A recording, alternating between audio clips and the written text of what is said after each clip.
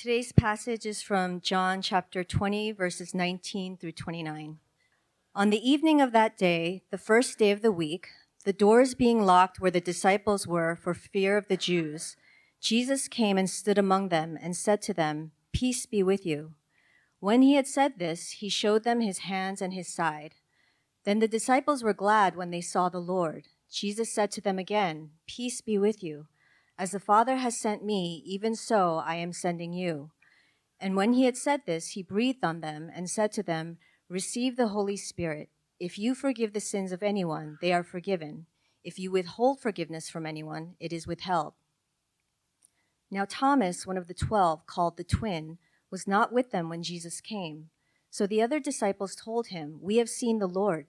But he said to them, "Unless I see in his hands the mark of the nails, and place my finger into the mark of the nails, and place my hand into his side, I will never believe." 8 days later, his disciples were inside again, and Thomas was with them. Although the doors were locked, Jesus came and stood among them and said, "Peace be with you." Then he said to Thomas, "Put your finger here and see my hands, and put out your hand and place it in my side. Do not disbelieve, but believe." Thomas answered him, "My Lord and my God." Jesus said to him, "Have you believed because you have seen me? Blessed are those who have not seen and yet have believed." This is the word of the Lord. Please be seated. Good morning, Wellspring. Physically here as well as online. I'm being filmed. Wow. So we'll see. Today's message is truly fundamental. And as we know, as we've grown up and when we're just trying to rehash fundamentals, we tend to check out. So just remember, you're not checking out on me this morning, you're checking out on God. So now you're measured, right? Preparation is everything when you are an athlete planning to attend the Olympic Games. The Australian swim team reported the training for the 2016 Games in Rio de Janeiro as follows. Monday, 2-hour swim in the morning, 2-hour swim in the afternoon, alongside 1-hour circuit training. Tuesday, 2-hour swim and 2 hours in the gym and 1 hour Pilates in the afternoon. Wednesday, 2-hour swim in the morning and 2-hour swim in the afternoon. Thursday, guess what? 2-hour swim, 2 hours in the gym, 1 hour cardio, and 1 hour core work in the afternoon. Friday, 2-hour swim, 1 hour circuit training in the morning, and 2-hour swim in the morning. Saturday, 3-hour swim and 2-hour circuit training. Sunday, day of rest. Yay! Always love it when the world follows God accidentally. 30 hours a week just in the water and dry land training, as they call it in the swim world, for those who know swim. I would have drowned on Monday.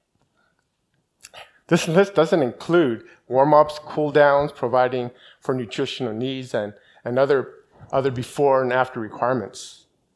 They keep this discipline routine for years and years before attending the games. And there's only excellence in preparation that equates to success in the pool.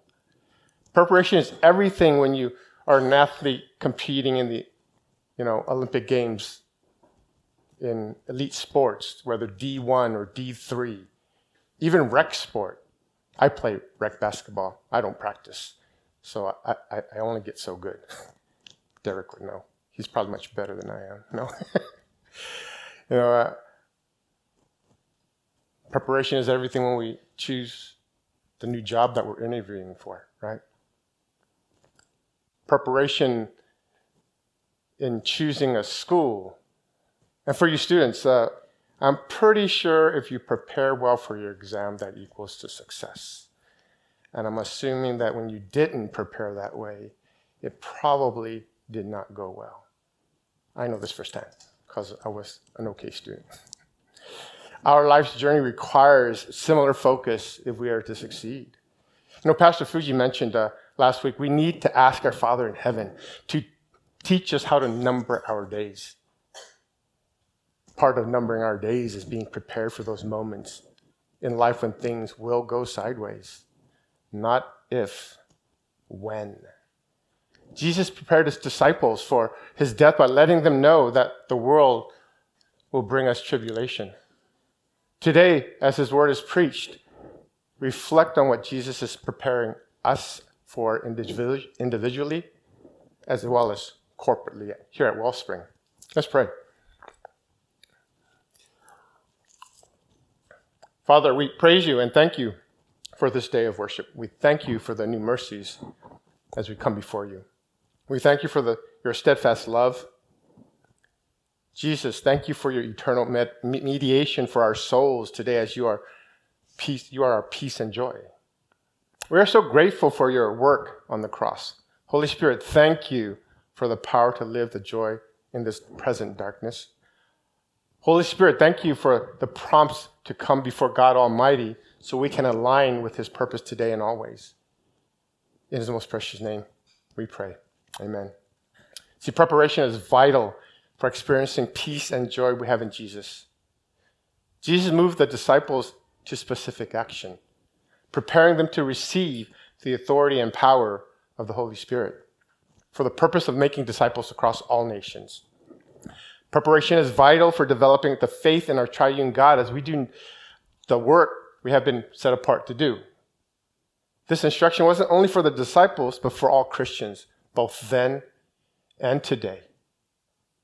Our mission is to join God in what he is doing by offering hope and the new life found only in Jesus to our coworkers, neighbors, friends, and family.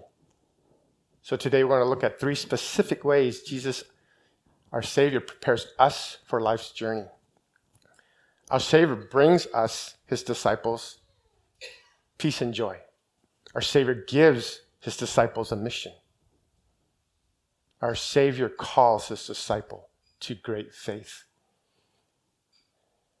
Jesus reminds us, disciples and us, that there will be tribulation, but not before he spoke that in him we will have peace, and with his peace, joy always follows. Today's scripture is when the first Easter takes place, the very first Easter. Unlike how we celebrate, reflecting on peace and joy Jesus gives us, his disciples were locked in a room, fearing for their lives. Then poof, Jesus literally appears. Calmly, he greets them. Peace be with you. Our Savior brings his disciples and us peace on this first day of Easter. The grief, fear, and uncertainty has set in with Jesus' disciples. Would they face the same fate as Jesus? And what were they to make of the empty tomb, right? Overwhelmed by unanswered questions, the disciples huddled together behind locked doors. But then Jesus entered the room and issued a greeting of peace. Again, peace be with you, he reminds them. After all, grief becomes a temporary woe in light of Jesus' resurrection and the truth of his return. Fear flees when we look upon the risen Lord, who has already defeated death. Timothy Keller says of our Savior's peace, "But here we see the peace of God is not the absence of negative thoughts. It is the presence of God himself. It is a sense that no matter what happens, everything will ultimately be all right, even though it may not be all right at the moment." So despite the guilt the disciples no doubt felt for leaving Jesus in his darkest moments, the disciples rejoiced when they saw the risen Savior, the substance of their faith and the confirmation that all of Scripture is true. Grief and fear are real emotions and responses to our situations. We can be honest and acknowledge these feelings. But we believers must also acknowledge the grief and fear won't last forever. And praise God for that. Because Jesus was raised from the dead, Jesus' followers need not succumb to the power of grief and fear. Jesus identified himself to his followers by showing them his nail-pierced hands and the wound inside. Then he commissioned them. Christ wastes no time. He wastes no time, right? Some, especially Peter, may initially have been apprehensive to see Jesus in light of the less than perfect performance surrounding Jesus' crucifixion. But joy prevailed. And Jesus showed no sign of ill will, but rather attended to the business at hand. Again, Jesus just goes right into what he does best. Is it startling or comforting to know the risen Lord can walk through closed doors? This indicates that resurrected bodies are no longer subject to the same limitations that apply to our present earthly bodies. When I go to heaven, I'm going to be living my best life. The science fiction story that I always wanted, be able to float around and do weird things. Look forward to that.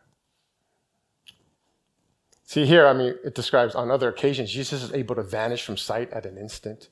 His followers may mistake him for a ghost or initially fail to recognize him at all.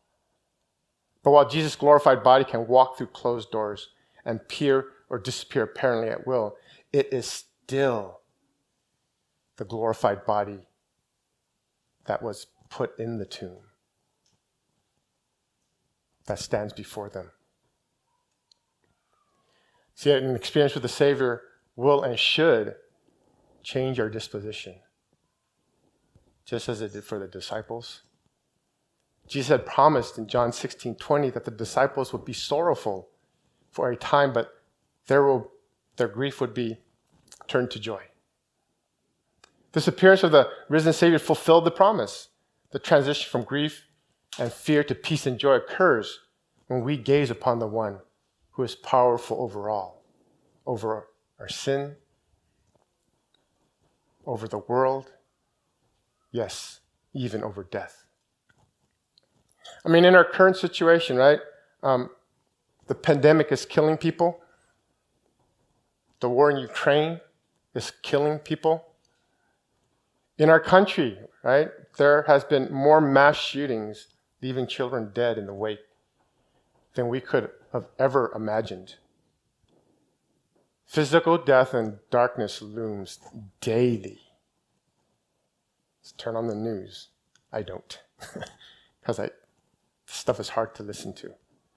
Then there's death of relationships between husbands and wives, parents and their children. Friendships end. And finally, what may most be relevant to us is death of hopes, dreams, and expectations in academics and careers. As followers, believers of Christ, like Christ, death is not an end. He takes death and brings us into a resurrection life. And in this life, he is our peace and joy.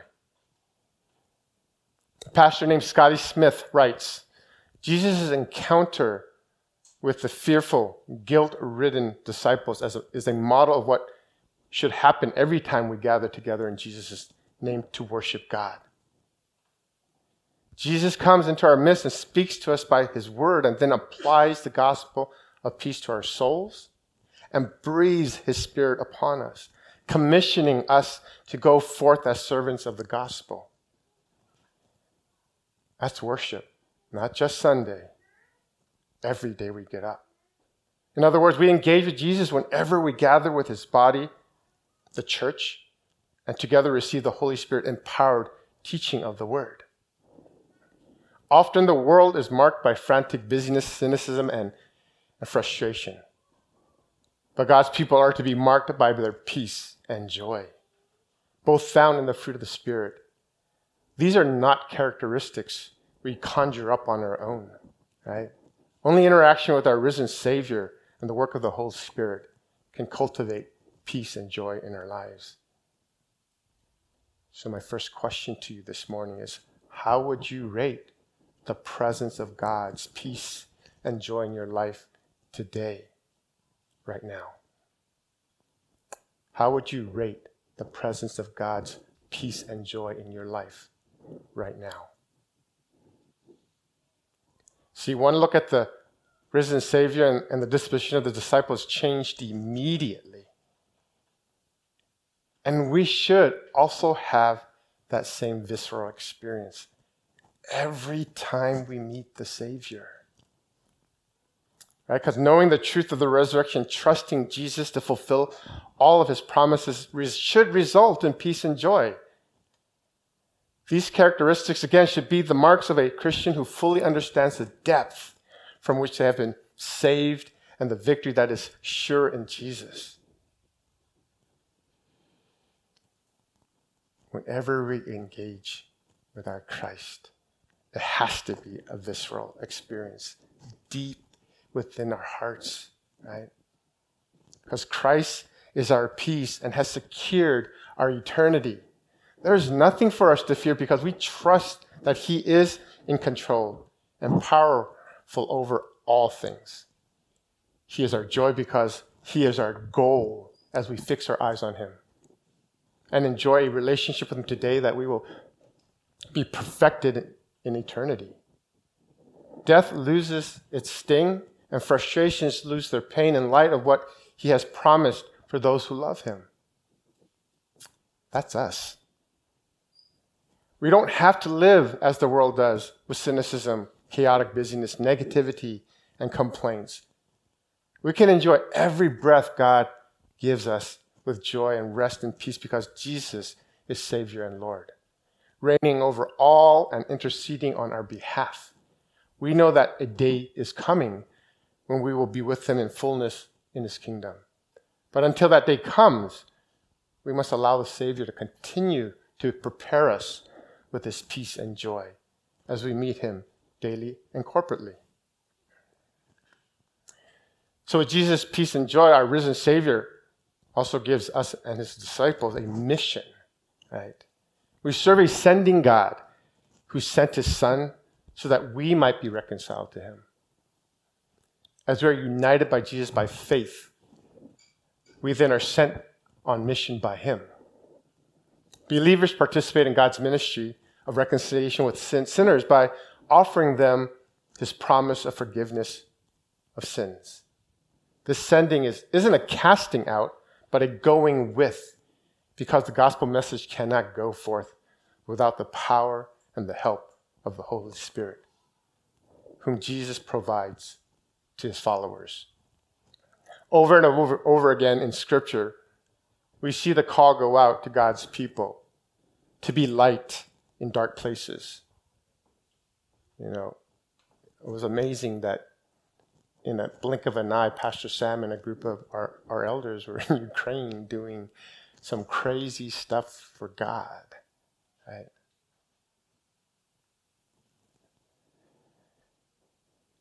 Jesus humbled himself and became a servant so that we could be forgiven of our sin and maybe made right with God. Jesus has secured an eternity through his crucifixion and resurrection.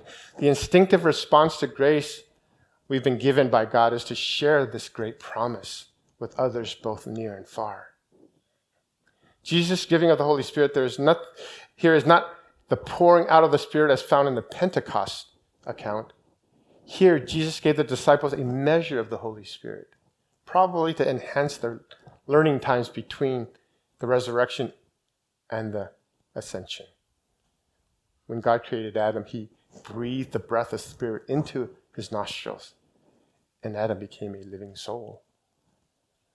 At that moment, God gave our first parents the task of taking care of all of God's creation. So Jesus also breathed on his disciples, empowering them and giving them a task. See, the Jewish people believed God was the only one that can forgive sins. When Jesus breathed his Spirit on his disciples, he transferred authority to them to spread the good news of forgiveness of sins, as evidenced from the day of Pentecost. God's Spirit gives each of us the spiritual authority we need to fight our battles and to do God's will. John recorded this event as his version of the Great Commission. So Jesus' command and the coming of the Holy Spirit are the basis of the church's authority and power to take the gospel to the nations, the community, into our family. The mission of sharing the good news of Jesus is not only for those called to be pastors and missionaries. Rather, it is the mission of every believer here at Wellspring, both individually and collectively at the church to do this work.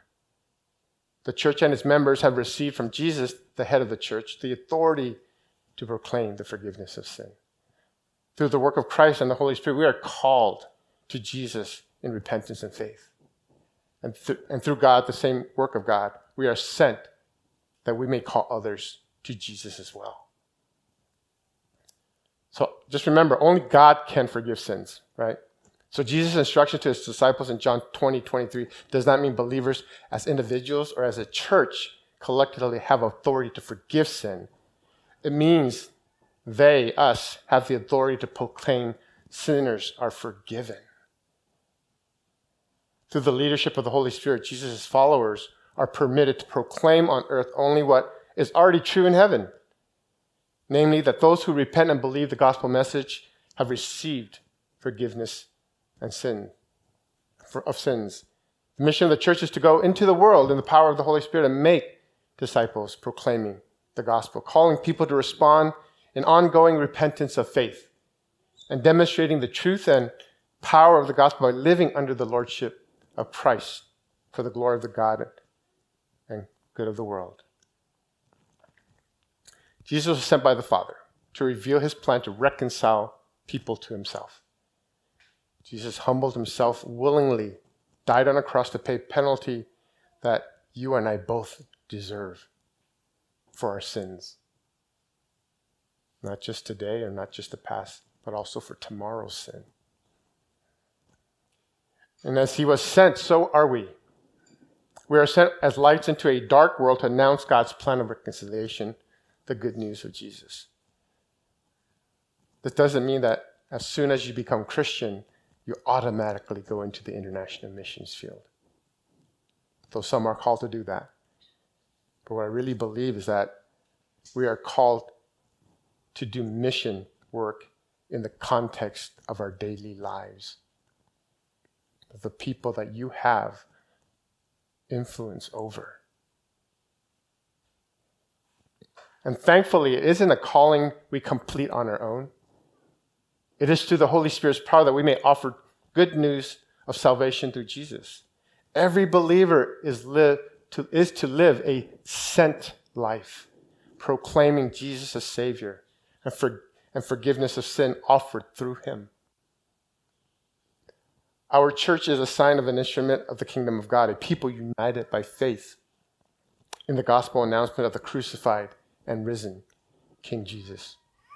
This mission of our church is to go into the world in the power of the Holy Spirit and make disciples by proclaiming this gospel, calling people to respond in ongoing repentance and faith, and demonstrating the truth and power of the gospel by living under the lordship of Christ for the glory of God and the good of the world.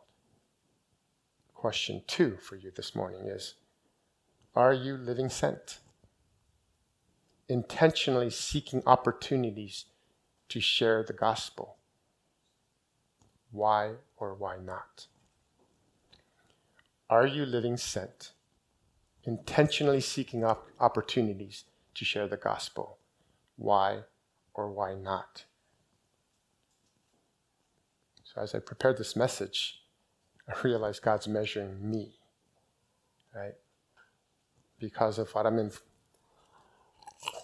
Because of my son Owen with the water polo and swimming. There's a lot of non-believers that are good friends. And that question goes right to me. Am I living a sent life? Am I intentionally looking for ways to share the good news of Jesus to these friends? You can ask me how I'm doing on that later. As we pursue our sent lives, our Savior calls us, his disciples, to great faith. Final point for this morning.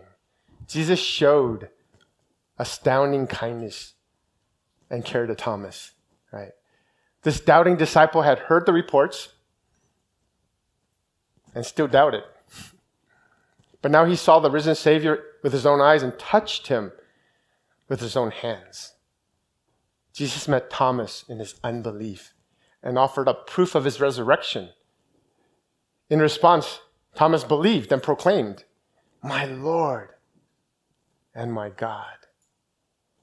See, questioning is not an assault on the truth, which can stand its ground, right? God's truth will always stand its ground. Faith is not a matter of settling for a lower intellectual standard so that we can believe in things that will make us feel better about life. Faith is coming to realize, despite what some circumstances might suggest, that God can satisfy us in ways beyond our comprehension. When Thomas met the risen Lord, he was compelled to accept this truth. God's promises had come to fruition in Jesus' resurrection. And eternal life, eternal satisfaction had been obtained for God's people through the crucifixion and resurrection of God's Son in the flesh.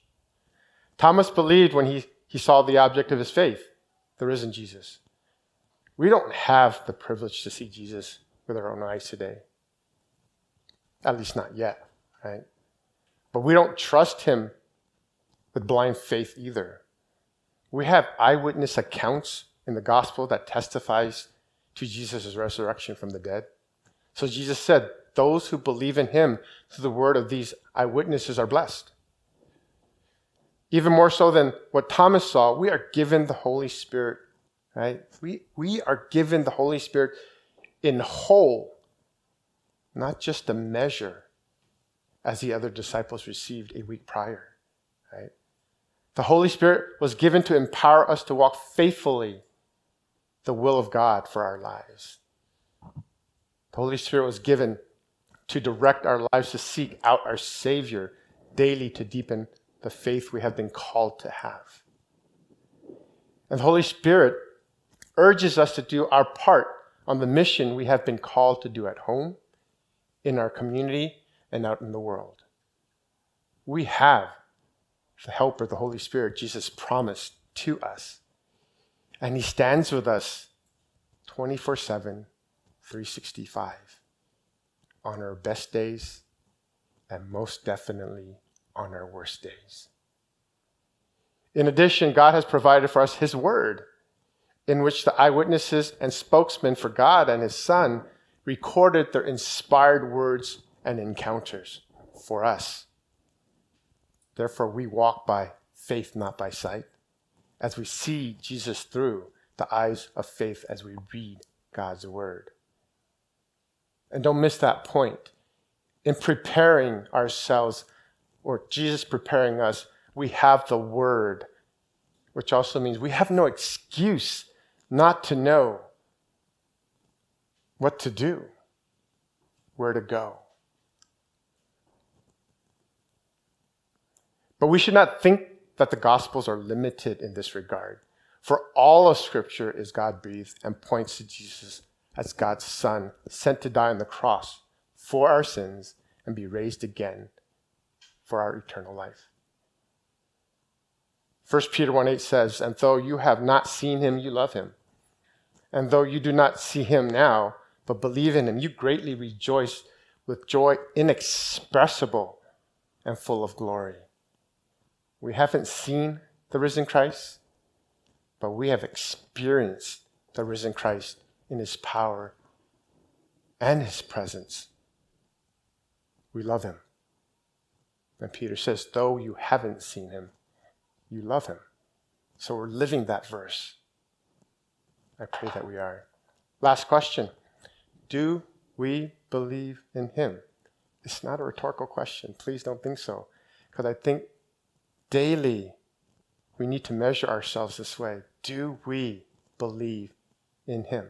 Do we greatly rejoice with joy inexpressible, full of glory, or obtaining as the outcome of our faith the salvation of our souls? See, we believe in eternal salvation.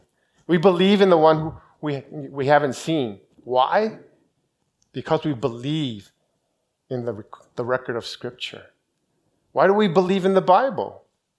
Because the Holy Spirit has given us not only faith in Christ, but faith in Scripture. We are not argued into believing the Bible.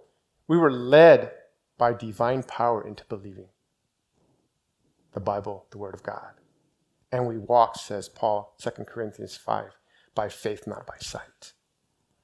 We don't need to see the risen Christ to love him. We don't need a vision of him. We don't need him to appear to us today. Well, he appeared to Thomas. Sure. But not because that's the only way that we can be saved or sanctified, but because that's the final evidence of a literal physical resurrection.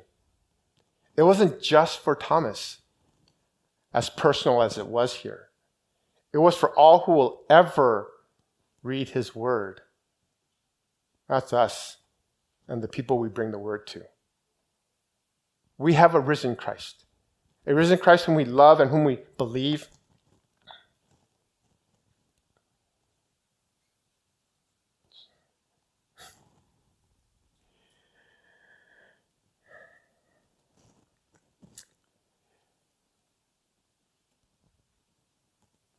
Our lives as disciples of Christ should look significantly different from the world around us. Our disposition should reflect our understanding of the gospel. Jesus has defeated sin, death, and evil, and offers us resurrection with God both now and forever through his work on the cross. This is reason to rejoice. We are people marked by the kindness of our Savior. Our faith in the resurrection should change the way we approach and spend our days. See, if we allow Jesus to prepare us every morning, I'm pretty sure we will have a visceral experience with him that prepares us for the day ahead. We are to live as sent people, joining in God's mission to extend the good news of Jesus to all people through the power of the Holy Spirit. We are to be people who live by faith, focused not on the desires of our flesh, but on Jesus and his eternal reward, knowing our earthly desires are but rags in light of his promises. 3 questions. I think it's really important that we always leave worship with questions of who we are and where we are in Christ.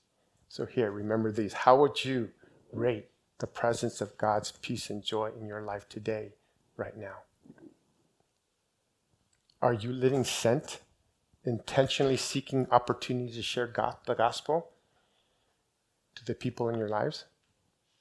Why or why not? Do we believe him? Do we greatly rejoice with joy inexpressible, full of glory, receiving or obtaining as the outcome of our faith the salvation of our souls? Let's pray. Father, help us answer these questions honestly this morning. Jesus, prepare us with your peace as you send us out in faith to do your work. Holy Spirit, empower us to live transformed lives and be influencers with the good news we have been commissioned to bring to the world, the community, and to our friends and family. Thank you, Almighty God. In Christ's name we pray, and all his people said, Amen.